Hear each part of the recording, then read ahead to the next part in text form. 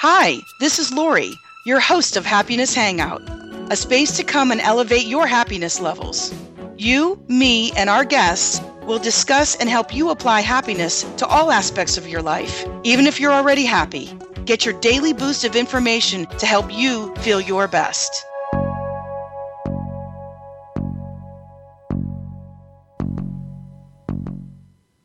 Well, hi, everybody, and welcome to the Happiness Hangout. This is Lori, your host. Happiness Hangout's a place and space to help you feel your best.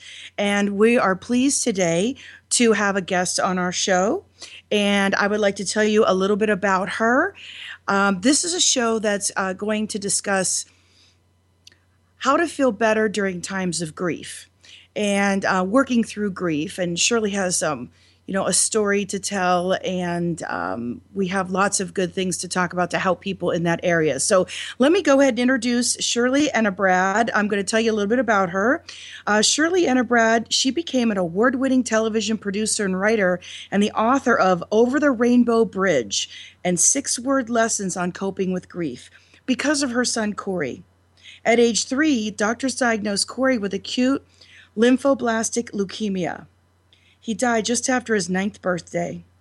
With the knowledge that she gained from her experience with Corey's illness and death, Shirley helped create Seattle area support groups and Elizabeth Kubler-Ross grief workshops for children and teens who came from all over the U.S. and Canada to participate.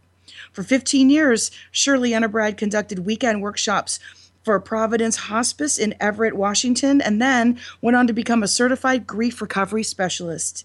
She continues to conduct grief workshops and also does one-on-one grief work with individuals. A dedicated and inspiring volunteer, Shirley Enebrad received an Angel of Hospice Award and the Jefferson Award for Outstanding Public Service. She is the past president of Candle Lighters Childhood Cancer Foundation of Washington, where she volunteered for 10 years. When Shirley Enebrad found out that federal lawmakers had not specifically funded childhood cancer research, she jumped right in and spent 5 years as the Washington State team leader for Cure Search National Childhood Cancer Foundation.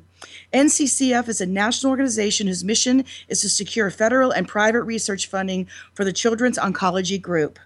Shirley Enebrad is the author of Over the Rainbow Bridge, 6-Word Lessons on How to Cope with Grief, and 6-Word Lessons on How to Survive a Devastating Diagnosis.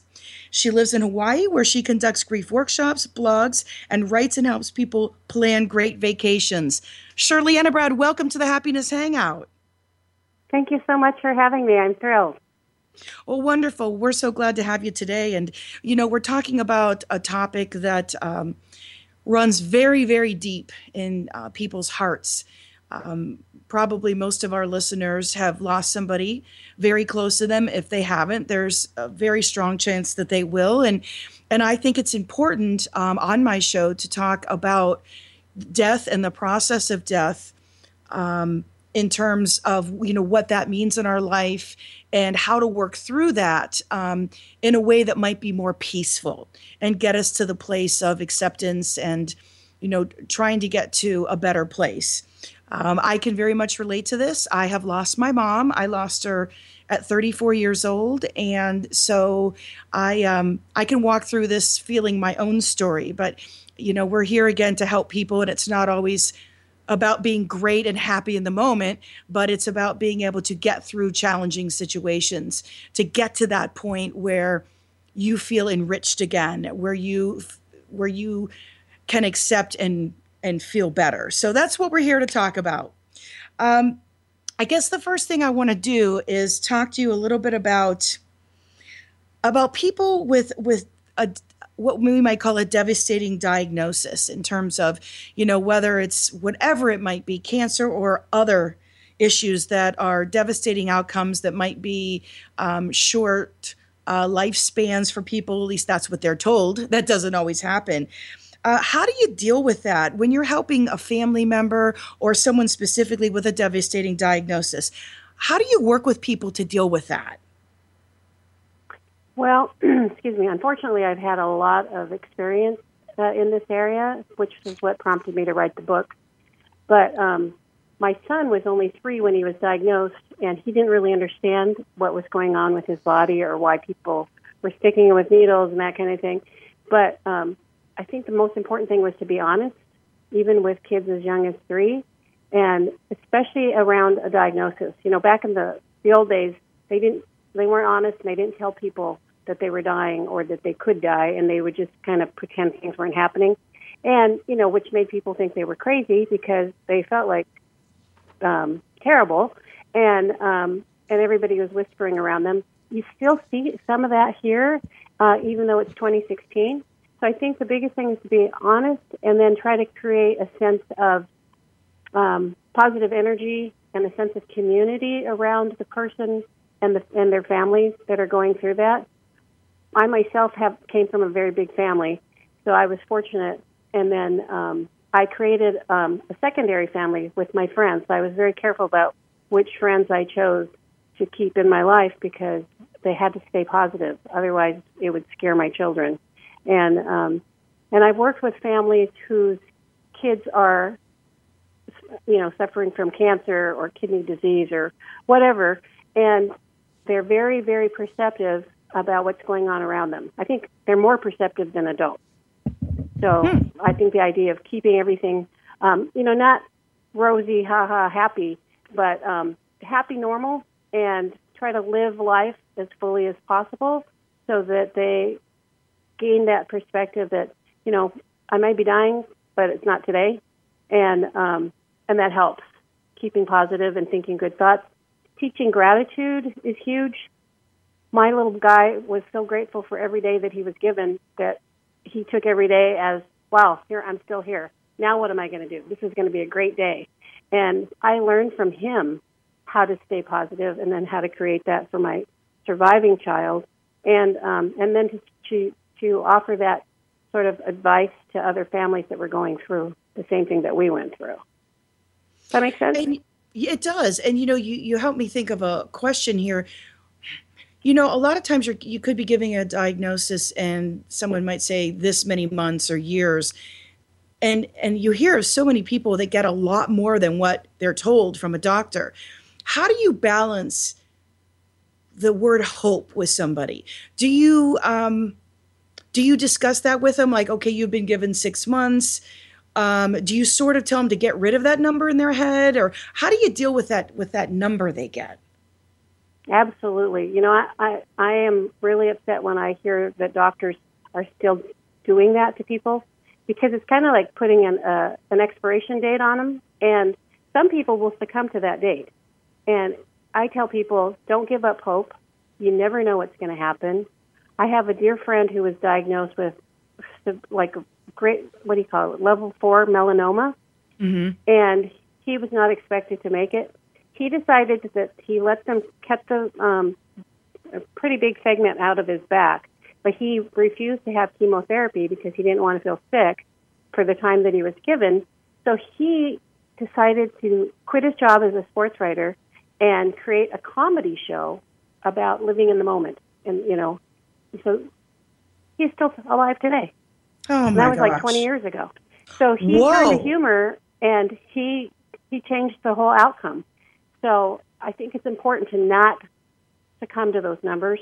And if your doctor tells you something even remotely close to that, just say, stop. I don't want to hear that.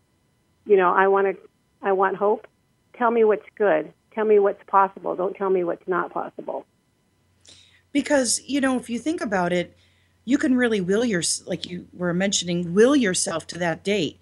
I mean, how many people think this is it? It's 6 months, and mentally you can make that happen, So that's what you don't want to. You don't want to do that. You just want to, be, I think, more nebulous about it, more open-minded about it. Well, I think what happens is people give up hope, and that's the key word right there. My sister-in-law was diagnosed with pancreatic cancer. And what happened was her family, everybody started treating her like a dying person. So she died, and she didn't put up a fight until it was too late. And then it was like, okay, the die was cast. But I've seen people, I have a dear friend who was diagnosed with breast cancer, and she thought, nope, this isn't going to get me. I'm going to make goals for myself. Her husband came home from work the day after she was diagnosed, and there was a for sale sign on their front lawn. She hadn't told them that they were going to move, but she decided that she wanted to, there was a house that she liked in the next town over, and she wanted that house. And so her goal was to get their house sold, buy the other house, and then she already started drawing up plans on how she was going to make her garden and how she was going to paint the house and all that stuff, and she survived. And again, it was stage 4. So when I was diagnosed with breast cancer, mine was stage 1, but it was still scary. But I took a page out of her book, and I started making goals for myself and saying, this isn't going to happen. This is an inconvenience. I am not going to allow this to, invade my whole life and scare me and scare my family. And so I had the surgery, and I moved to Hawaii. Well, I was just going to ask you how you got to Hawaii. Wow. Well, it enables you to do things that you hold back for other reasons. Those reasons don't seem important anymore. And then you're off. You mentioned Hawaii when you said you live there. Of course, everybody goes, oh, yes, love it. How much do you think your environment, and I know what you mean by support. I mean, obviously, having a great support of friends and family is extremely important. Relationships are everything. But let's talk about environment. Being where you want to be. How much do you think that affects a person's mentality to keep going? Because there's nothing worse than when I hear you say fighting to live, I look at that as a pleasant experience, not really a fight, but hey, I'm going to go do what I want to do. I'm going to be positive. Like you said, have goals. I guess I like to use a better word than fighting. I just like to say, I'm just going to keep on living. How much does the environment you're in? Like, I love my condo, but we're talking about moving to the Caribbean someday. How important is that? Has it been for you, like being in that different actual physical space? Well, I think environment is very important because it affects your mood. And like the other day, I woke up and I had a snarly text message from my daughter in the morning. And it sort of set me off for the whole day being like that until I finally had to say after lunch, okay, knock it off. This is crazy.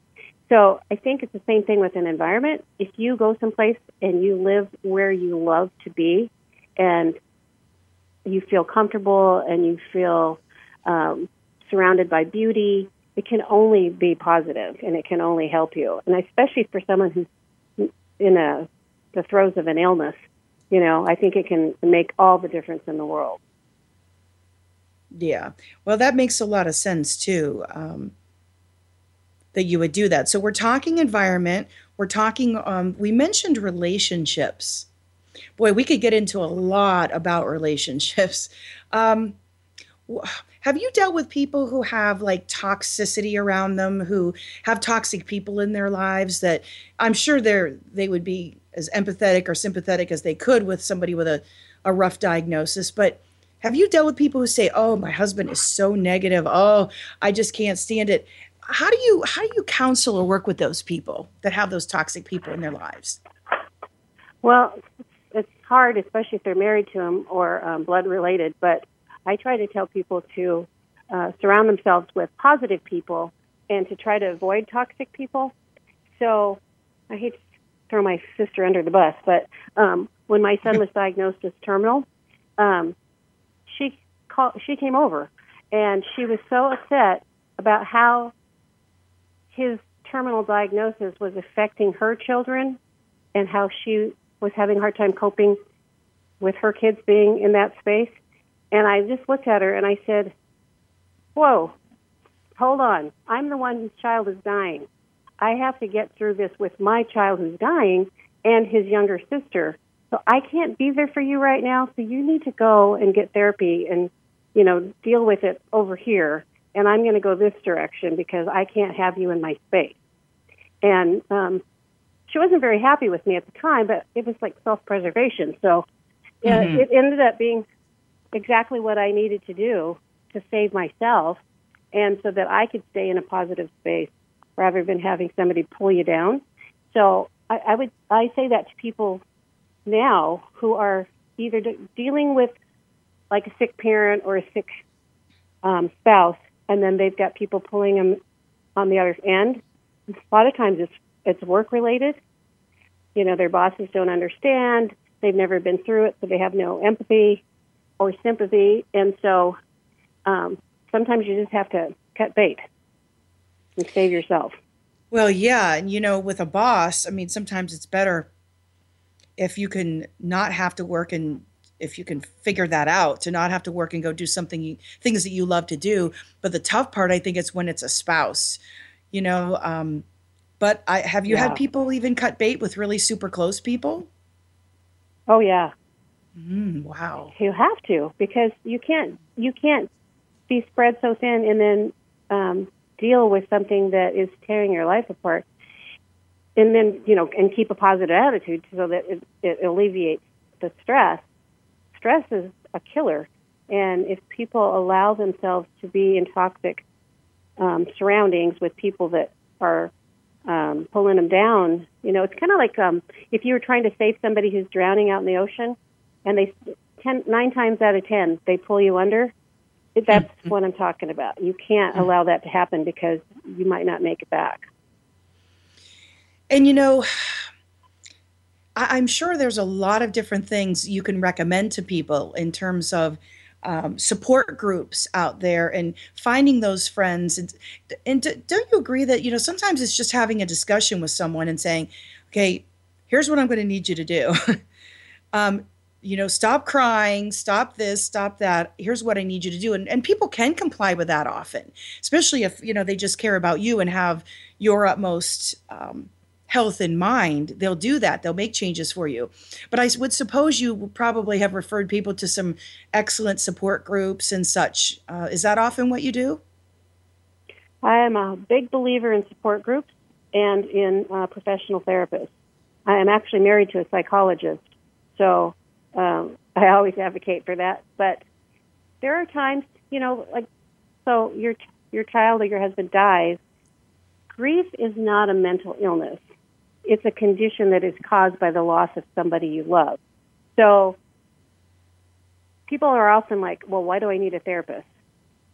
Because sometimes you need somebody to help you navigate through that whole process, because it's not easy, and it's roller coaster-ish sometimes. Sometimes it's like you'll be fine, and then all of a sudden you get hit by a riptide, that kind of thing. And unless you've been through it, you don't understand it. And so I always say, either surround yourself with people that love you and that will listen. Number 2, talk about it. Talk about the person. Don't feel like you're going to bum somebody out because of your loss. And because if you need to talk. And then if you're having a hard time moving forward, get therapy. Find a support group.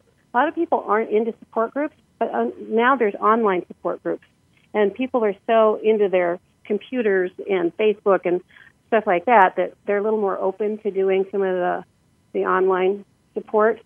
Mm-hmm. So I am a huge advocate for asking for what you need and going for it. Well, and you make me think. The person, when I lost my mom, that was the only big one I ever had. Now, my dad passed a few years ago, but that was the only big one. I lost my great grandmother, who I adored, but she was in her 90s, so I could just accept that easier. I just could, and other people that were older. My mom was only 58, and the interesting thing is, I felt very strange because it took me 2 years to grieve. And I literally, I thought I would break down and die. I literally thought when it happened, I would completely fall to pieces. I did the polar opposite of that. I'm an only child, so I took care of everything because I couldn't do that to my dad. I knew he was in probably a mental tailspin and he wouldn't have said anything. And I'm one of those people who typically jump in and do. So I did it. I wasn't crying. And it was the weirdest thing because I let myself grieve in mini shifts. It's like I would get done with work and get in the car and I would drive and go hysterical.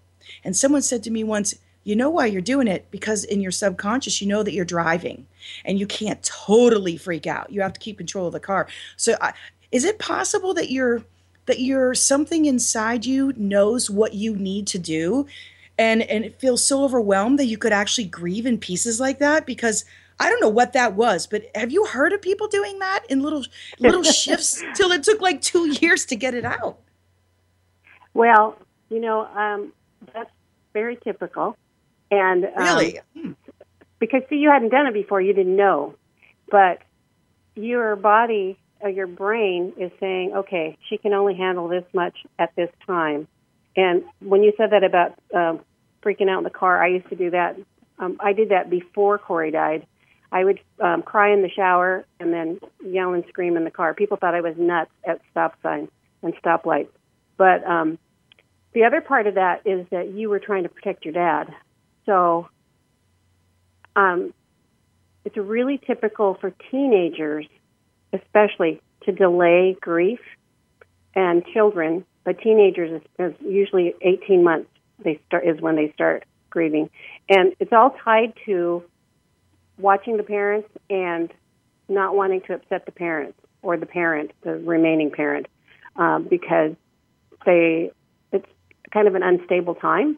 And so they're watching their parents go through something that they've never seen them before, look broken or crying or, not being completely confident like we see our parents as we're growing up. And so I think what you were doing was the same thing that teenagers do, and that was you were protecting your dad and yourself, and your heart and your brain were saying, okay, she can only take this much, so we're going to do it in little increments. But, there's no common time frame for grief. People grieve the rest of their lives. I mean, Corey's been gone since 1985, and I still miss him every day. I don't cry anymore, not even on anniversaries and stuff like that. But I happened to watch a movie last night called Me Before You, I think. And my husband tried to stop me from watching it because he'd read the book. And I didn't know anything about it. I just thought, oh, this looks like a good movie. And I clicked on it.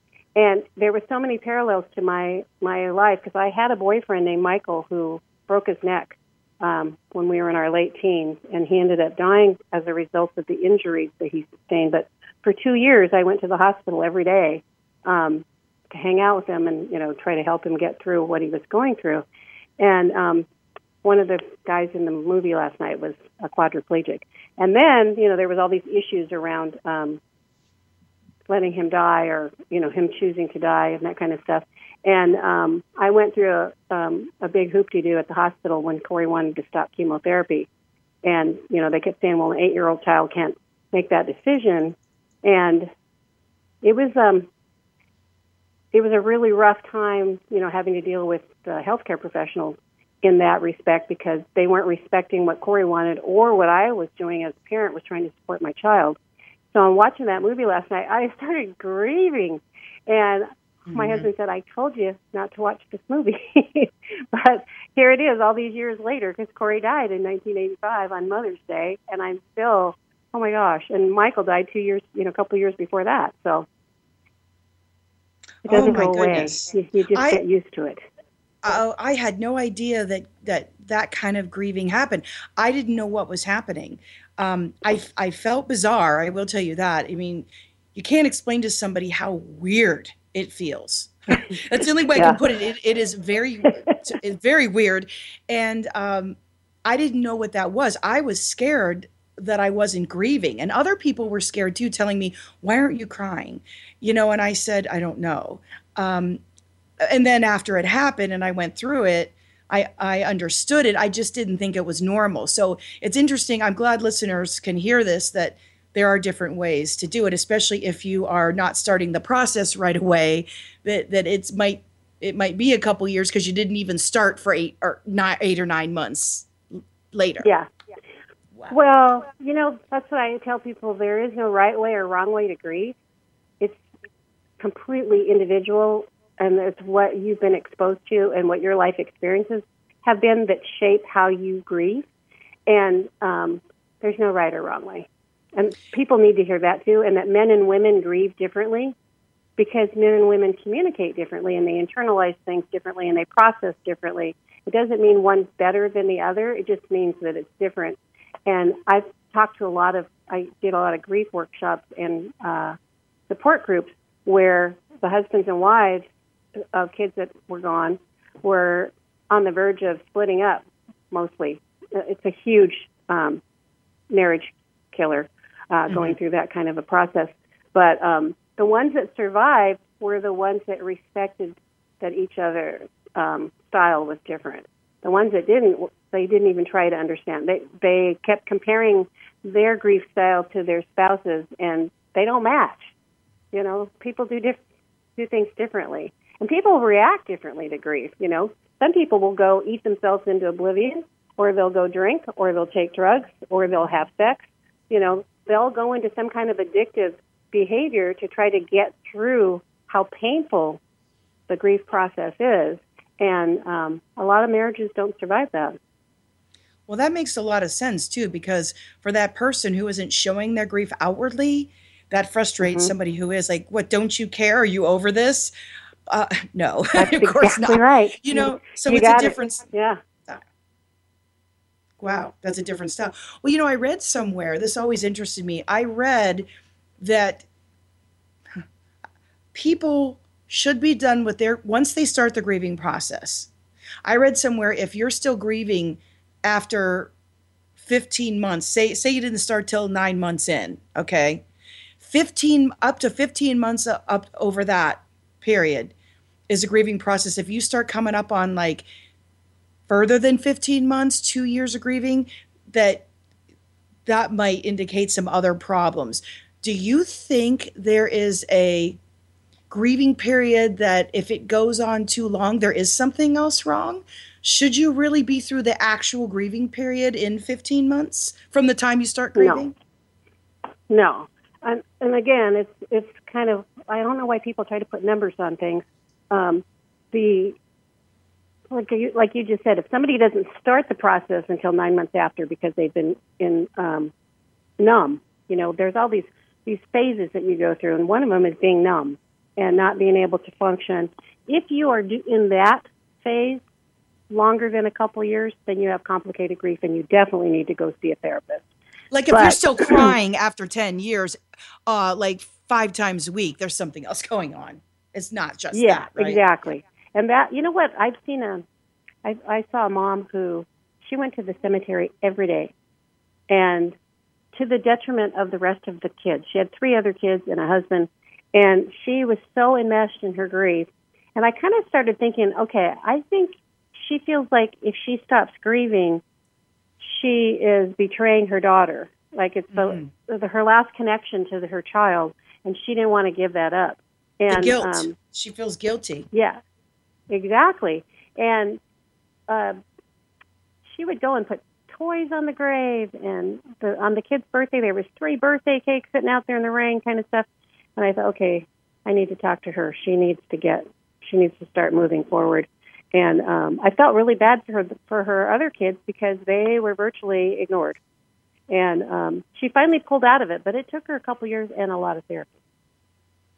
Like someone had to so that talk kind with of stuff her. when it's really enmeshed, it looks like you should be moving a little bit forward.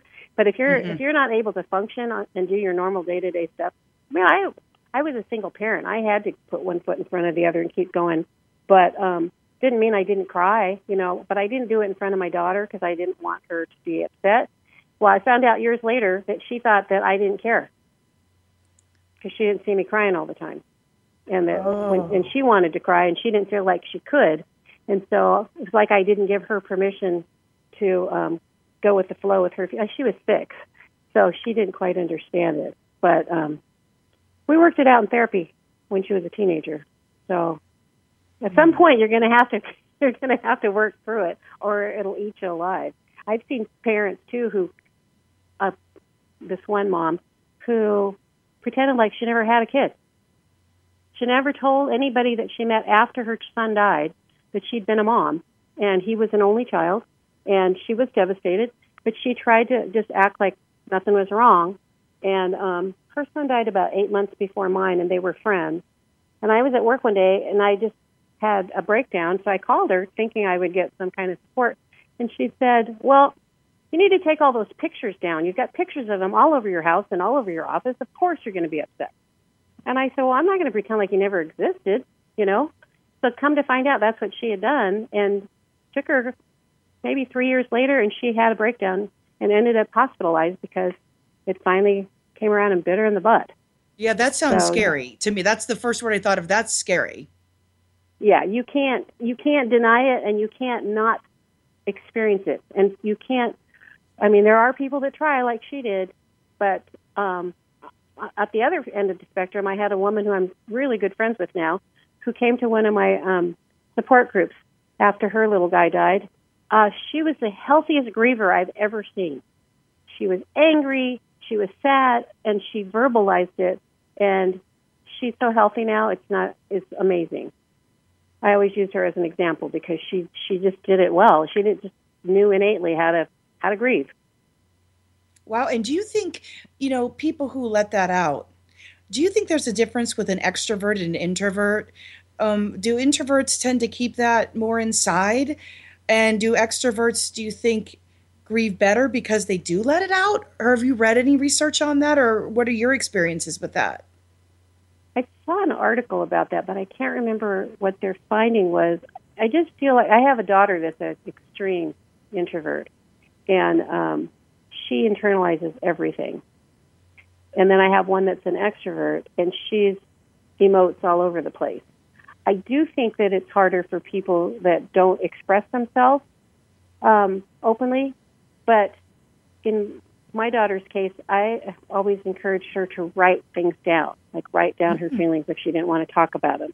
And that seemed to help because she at least had an outlet, and she had a couple of really good friends. I think you have to be able to talk about it, or else you'll explode, or implode. But I do think that you're right. I think people that are more extroverted have an easier time just because they're more used to hearing themselves talk. Right. That does make sense. Of course, that's not what I did. I'm extremely extroverted, but everybody's different. You're not gonna know what's gonna happen until you go through it. Right. And if you've never if you've never seen anybody do it too, if you never had a role model of how it's supposed to look, then you don't know what to do. Exactly. I mean, you wouldn't, because no one wants to think about that at all. Yeah. So, we've talked a lot about people who have had devastating diagnoses and those who are going through grieving too. What are some specific things that you say to people who have lost somebody very close to them? How do you get them started on the process, or what are some big things that you would say to our listeners if they're going through a grieving process with a loved one? Well, I just recently lost my youngest brother, and he lived in Washington, and I tried to be there for him, even though it was long distance, and just listen to him and talk to him. He was pretty introverted too. He was a musician, but he was always very quiet. So I flew out there and I just sat by his bed and said, how do you think it's going? What do you want to have happen? Do you know what's going to happen? And he said, yeah, I'm not going to make it, And so we talked about it, and I said, well, have you talked to your family about this? Well, he had not, because he was trying to protect them. And then right before, a week before he died, I flew back over there, and he said, I don't know how to bring it up. I don't know how to do this without devastating them. And I said, well, do you want me to bring it up?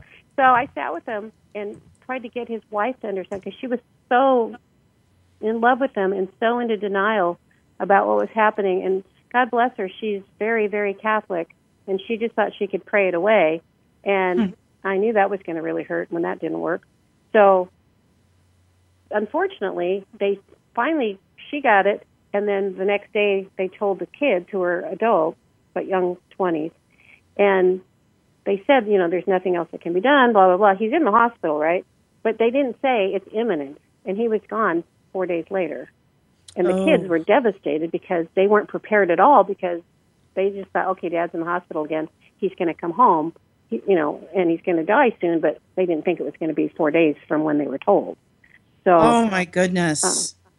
Yeah, so luckily I was there and sat with them and tried to explain that, it was probably hard for the parents to talk about it, and that their mom had just come to accept it, and that nobody knew how soon it was going to be. And, I'm sorry because I kind of knew, but I thought that they had covered that because I left the room and let them have privacy. And, but again, it all goes back to the honesty thing and trying to be as completely honest from all parties, the person who's dying and with the survivors. And, it's a two-way street. So he knew, but he didn't share it with them. And until I got back there, because I think he needed me there to try to support them. But I think that's the most important thing is to get your goodbyes said, get your I love you said, make it very clear what you want to have happen with your body afterwards. And it was really cute. My brother sat the two kids and his wife down, and I thought he wanted to give them his last thoughts. And I thought it was going to be something really profound. He turned to my nephew and he said, okay, the recycling goes out on Monday and the garbage goes out on Tuesday. And if you don't feed my dog, I'm going to come back and haunt you. Oh my God, that would make me cry so hard. Like that would take me over the top. He told my niece that he didn't like her boyfriend, that she could do better. And then he told his wife to get a new car because the one she had was not safe and it was time to let go of it. So it was it was funny at the time, but sad because that was the last thing he said. And he did it with humor, but he was serious. Oh yeah, right. I mean, I know because and a lot of this depends on your personal belief system. I mean, this is not a religious or spiritual show because our folks who listen in are listening in for ways to feel their best. So we're careful of that. However, I'm sure that is a big piece in this in terms of what your belief is of what happens after. I would imagine it affects how you deal with things. Have you found that to be true or no? Oh, no, absolutely. That's funny that you brought that up because the thought crossed my mind a few minutes ago. When my son died, I looked around the room. It was in a little tiny chapel where we had the service, and he had designed his entire funeral service. He died right after his 9th birthday, but he was 8 when he was diagnosed as terminal. And the people that were struggling the hardest during the funeral were the ones that were part of organized religion. Not just one specific one, but different ones. And I kind of looked around the room and I thought, that's kind of interesting. I always sort of kept that in the back of my mind. And it all has to do with what their belief system is about what happens to your soul where you go after. Mm-hmm. I think the ones that don't believe in anything, that think you just go into oblivion and, it's all done, have the hardest time too. Because there's nothing to hold on to or nothing to look forward to. But it's interesting. My brother really, he struggled and he wanted to live so bad. He was quite young, and like I said, his family was Catholic. And then my cousin died a couple months after him, and he was a non-denominational Christian, but super religious. And he died with a smile on his face, mm-hmm. because of where he thought he was, his soul was going to end up. So it's interesting how they're all so different. Right. And, you could have two people have the same religion, but they deal with it differently depending upon what they're focusing on. Also, it's and what their life experience is too. Oh, yes. Yeah, what they've been told about it, what they believe, mm-hmm. lots of different things. So true. Well, in our time that we have left, I'd really like to make a shift a little bit about, we talked about coming to the point of helping people feel more positive, especially when you're surrounded by sadness. You want to get to the point where you break out of it. You want to get to the point where even when you're sad, a lot of times I find in my family, when my mom's brother died very young, he was in his 50s as well. Humor is what we use. We use it all the time and a lot of it. what are things that you've seen happen that really help people to bring them back, or even what would you recommend to people to sort of get back into life again, to feel a little bit better? Like, especially hits me when you talk about that woman who couldn't let go, went to the gravesite every day because she felt guilty, like she couldn't transition her her grief to, okay, I could feel her every day in a really good way. That's what I did with my mom. That's how I got through it. That makes me sad to think, how long that poor woman went through that. What do you tell people to sort of get them to the next level, or if they're still in grief, how can they find some sense of, oh, what's the word? I don't want to use the word cheerful, because that's not it, but some sense of maybe just feeling a little more at ease. Well, I remember when it first happened with my son, the sky wasn't as blue anymore. The Mm-hmm. mountains weren't as pretty. Everything was sort of had a dull sheen to it. And it took a while for that to lift. But I think you have to stay busy and not bop till you drop. A lot of people do that too. Like they just go out and go full force until they hit the wall. Yep. I think doing for others, doing something positive for other people really helps. Volunteering, helping at a food kitchen, going and sitting with an elderly person in an old folks home and writing for them or just visiting them. So doing for others, I think, is something that helps. And focusing on what you're grateful for. If you wake up every morning and you write down, today I'm going to do this, and at the end of the day, I'm so grateful that this happened. And looking for the positive. When Corey died, he was such a great teacher. He said, Mom, he told me when he was 3 that he wasn't going to get to grow up. And so I had to deal with that because that was before he was diagnosed. And Really? That's amazing. yeah. Oh yeah, he was an interesting child. He's But intuitive, he obviously. extremely. But he taught me to live in the moment, which was hard when it came time to paying bills. But his attitude was to live in the moment, savor as much of it as possible, and be grateful for what you've been given.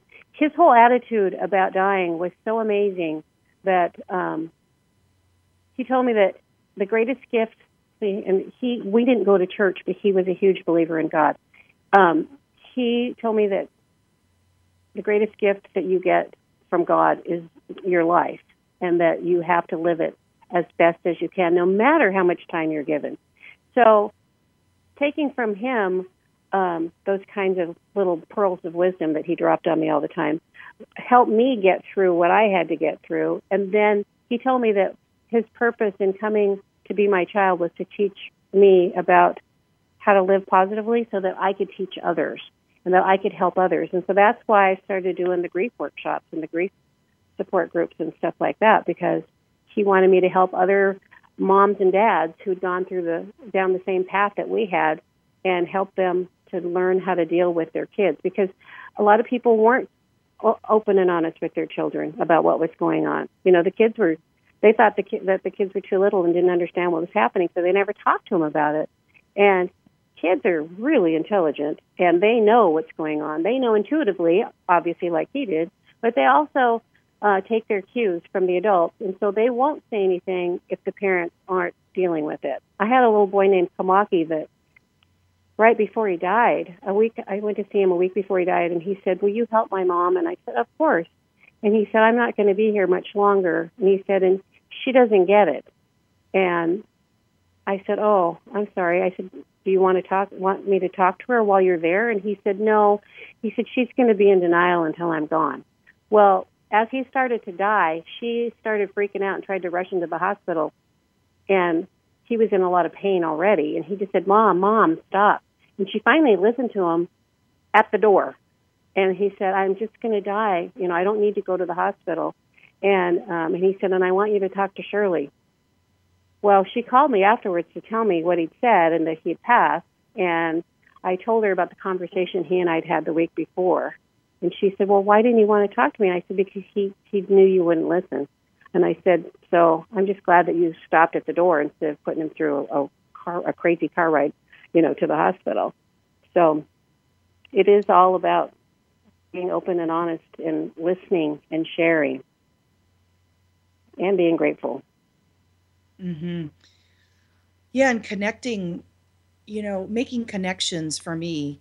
I just decided to have my mom in my life in a new way, but not everybody believes in that. I Mm-hmm. personally, believe that through dreams and signs I get, and I have this little back area porch thing. I call it the bistro, and half of it's dedicated to my mom, the other half to my dad, in the way that I like kind of put it together and decorate it. So like Mm-hmm. I do things like that.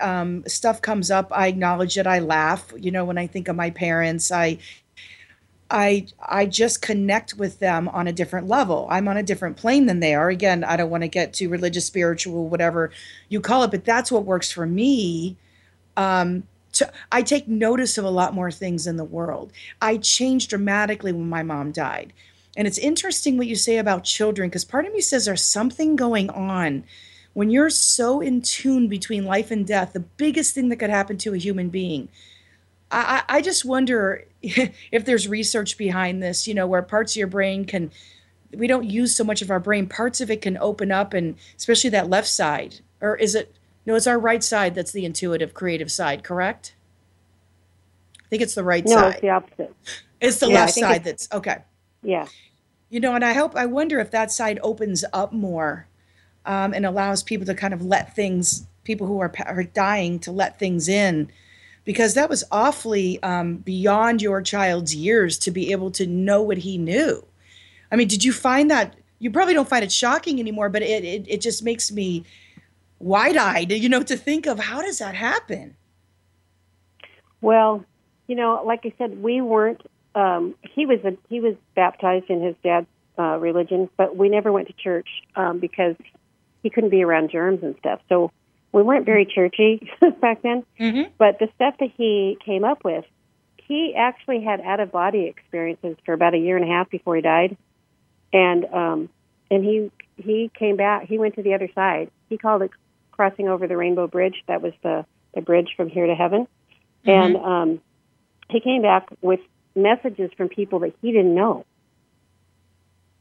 So Oh people my that were like goodness. friends with my mom or, my grandfather who had died 10 years before he was even conceived. So it was pretty remarkable stuff. And, I had one doctor say, oh, well, he's oxygen deprived or whatever. And I said, how can he bring back accurate messages? Like my boyfriend that died from the broken neck, Corey knew that I'd had a friend who had died after he broke his neck.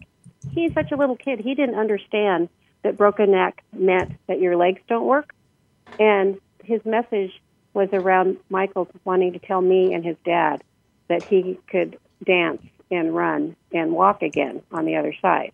So his messages were pretty profound. And, he talked about heaven, even though he hadn't been taught that. So he was a pretty interesting kid. But that's what my first book was about, was those experiences that I had with this particular child, and how his little episodes and his little explanations got me through that whole thing, and that he came with a purpose, and that everybody comes with a purpose. So, some people call it blasphemous to think that he would even say those kinds of things. Other people are grateful that he said it. He wasn't here to try to proselytize, but I just wrote a story about what actually happened in our family, and people, either take it or leave it. But most people find a lot of comfort in the stuff that he talked about and things that he experienced. Well, I'm sure they would. I mean, that's just, I've read about those kinds of things and I'm amazed by them. Eben Alexander. Do you know who Eben Alexander is? He's a neuro, I can't think. He was a doctor, neuroscientist. And it was really It was really interesting. He's had the Was he same. the guy He's that had had the those. near-death experience? Yes, yes, and it's Okay. just very interesting because he works with the brain. He said there's no way this could have happened, and yet it happened to me. It's very, very interesting. And of course, I'm trying to think of the book. I can't think of it, but I can remember his name, Eben. He has an interesting first name. I think it's EB as in boy, AN. And Hmm. I love the book. I highly, I recommend it for people who are interested in hearing about near death experiences or coming back, etc. Hmm. But anyway, just I mean not anyway, but boy, it's so profound. It's hard to even transition out of that. But we're talking along the lines of helping people to kind of get themselves into a better place. In terms of actual happiness, do you have any other bits of advice you'd give our listeners in terms of how to get to a better space? Well, using your example, you are celebrating and thinking of positive things and funny things about your parents, and reminding yourself of those things. It's so much more important to do that kind of thing than to focus on what you've lost, or what the struggle was like as you went through it. You do get to a point where you start thinking about the good times, and I always tell people to focus on those and write them down so you don't forget. Get out pictures, like organize your pictures. I don't know about you, but I had boxes of them. And so it was just fun to kind of go through and remember things. And then I did that with my daughter to keep Corey's spirit alive with her, and to let her know that it was okay to talk about him and talk about the fun times that we had. And remember the Easter egg hunt where I had to hide the eggs 10 times, that kind of thing. So it's really about choosing to be happy and focusing on positive memories and communication with people that also cared and loved the person that is gone. So, I used to have little parties and with some of his friends and their moms, and we'd sit around and drink tea and tell funny stories and share pictures and write down stuff. And it was, for a long time, we would have the kids write notes or make cards, and then we would take him up to the cemetery for Christmas around his birthday and, put him in a little box and leave him there so that he wasn't forgotten in their minds and in their hearts, and they were thinking of positive things because they focused on telling stories about what they remembered about him, what they liked the most. Mm-hmm. And I think you can do that with just about anybody, whether it's an adult or a child. But it is really about choosing happy over sad and fun times over the horrors, Well, yeah, and you have to get to that point, where you can do that. And I'm trying to think back. I mean, people can start that process while they're grieving. Do you find that people do? Yeah, they do. And I encourage journaling. Journaling is very helpful, especially for some people that don't have a lot of close friends, or they're, they feel like talking about their husband or their wife or their kid, is a betrayal. If you write it down, you don't have to ever read it again, but it really helps to get it out. And it helps you be present with your thoughts, and also to focus on things that you want to remember. So I am a huge advocate of writing, but that's because I'm a writer. So I suppose people could record it as well. Mm-hmm. Yeah, there's so much around writing things. I mean, people will tell you to journal anything. Do gratitude journals, because we know there's scientific research that says gratitude helps release the pleasure and reward zones in your brain with dopamine and, Mm-hmm. the serotonin that gets released. And same thing with being altruistic and giving back to others. Like you've already mentioned. I mean, you can journal about anything that's important to you or that you need to get out. And, I'm terrible about writing. I'm really good in the car with doing, like, I call it a gratitude rant, where I will just rant and just let it out, especially when I'm feeling down. I'll start doing it and it will just lift me up. It always has. And I wondered about why. And then once I got into, working in the field of happiness, I understood. But It is really amazing what it will do for you. And thinking about, if you really look at the big picture, we're all going to leave this world at some point. Right. No, we don't Right. want it to happen. It's not, we don't like the timeline for some people. And Yeah. that's just isn't working for us, but that is the cycle of life. And that is how life works, no matter how hard it is. So you think, well, it's going to be me too. So why not celebrate this person? Why not do things on behalf of this person? Why not put all that good out there, and in our minds, like the work you do, in honor of this person. So the work you do is so important, Shirley. And, and with that, I really want you to tell our audience about, what you do, how they can find you. I see you've got your website, which is your name, www.Shirley Enebrad, Enebrad, ShirleyEnebrad.com. Tell us what you want to tell us. What should our audience know about you, or how can they find you? Well, that's probably the easiest way to find me is on the website. And I try to blog at least once a week. I also professionally blog for a couple of places here on the island. So I only usually have enough time to do it once a week. But I do when somebody brings up an issue around grief, or I see something in the news, then I'll write about it. It's a long time coming. My book was like 12 years of writing and sitting and writing. So I highly recommend it for anybody because no matter what, like you said, everybody's going to have to face grief someday, and it's always better to be prepared than to have it sneak up on you. And I really appreciate any feedback through the blog and through the website, and people can ask me questions, and I'll answer them, and that's it.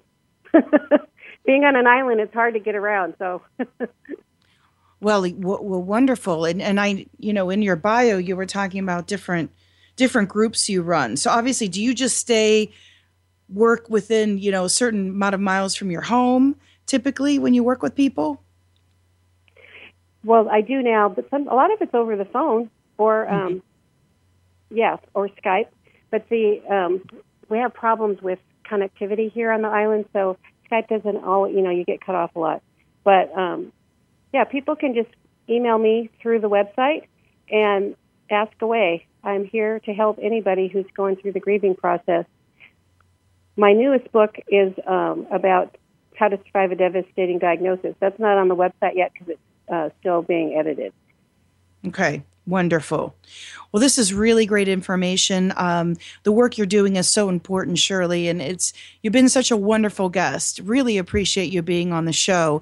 And everybody go to www.ShirleyEnebrad, Enebrad.com, especially if you're going through grief or you've lost a loved one or you're having issues yourself with illness and you want to learn how to deal with it better. Well, Shirley, again, thanks for being on the Happiness Hangout. We loved having you. Thank you so much, and I would be happy to do it anytime. Have a great day. Wonderful. Thank you. Well, everybody, that's our show today. Want to thank our sponsors, AirServe of Strongsville and AirServe of Mentor, your residential and commercial heating and cooling specialist. If you're in the Cleveland area, make sure you go to www.airserve.com, and that's AIRESERV/mentor or /Strongsville. Also, the Magic Happens magazine, thriving out loud at the Magic Happens magazine. Check out some amazing, inspiring articles at www.themagichappens.com. www.themagichappens.com. Thanks again for being with us on the Happiness Hangout, and see you next time.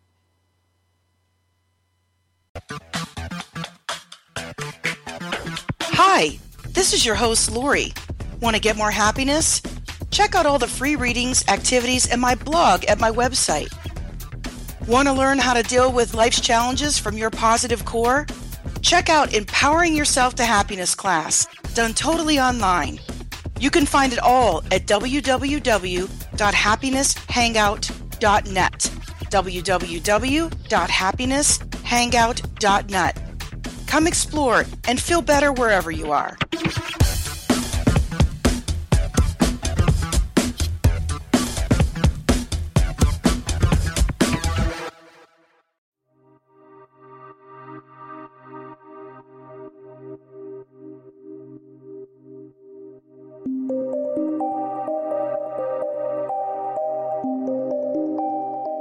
This is Lori Peters with the Happiness Hangout. I provide presentations on happiness and well-being to businesses, schools, and anyone involved in wellness and professional days. Check out tons of free resources and activities also at my website, www.happinesshangout.net. Feel better wherever you are.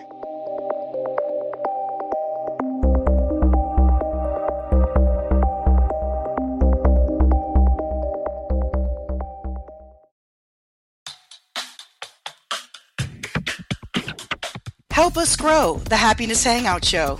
Become a sponsor. Businesses and nonprofits, get your info out there to thousands of my listeners all over the world for just pennies.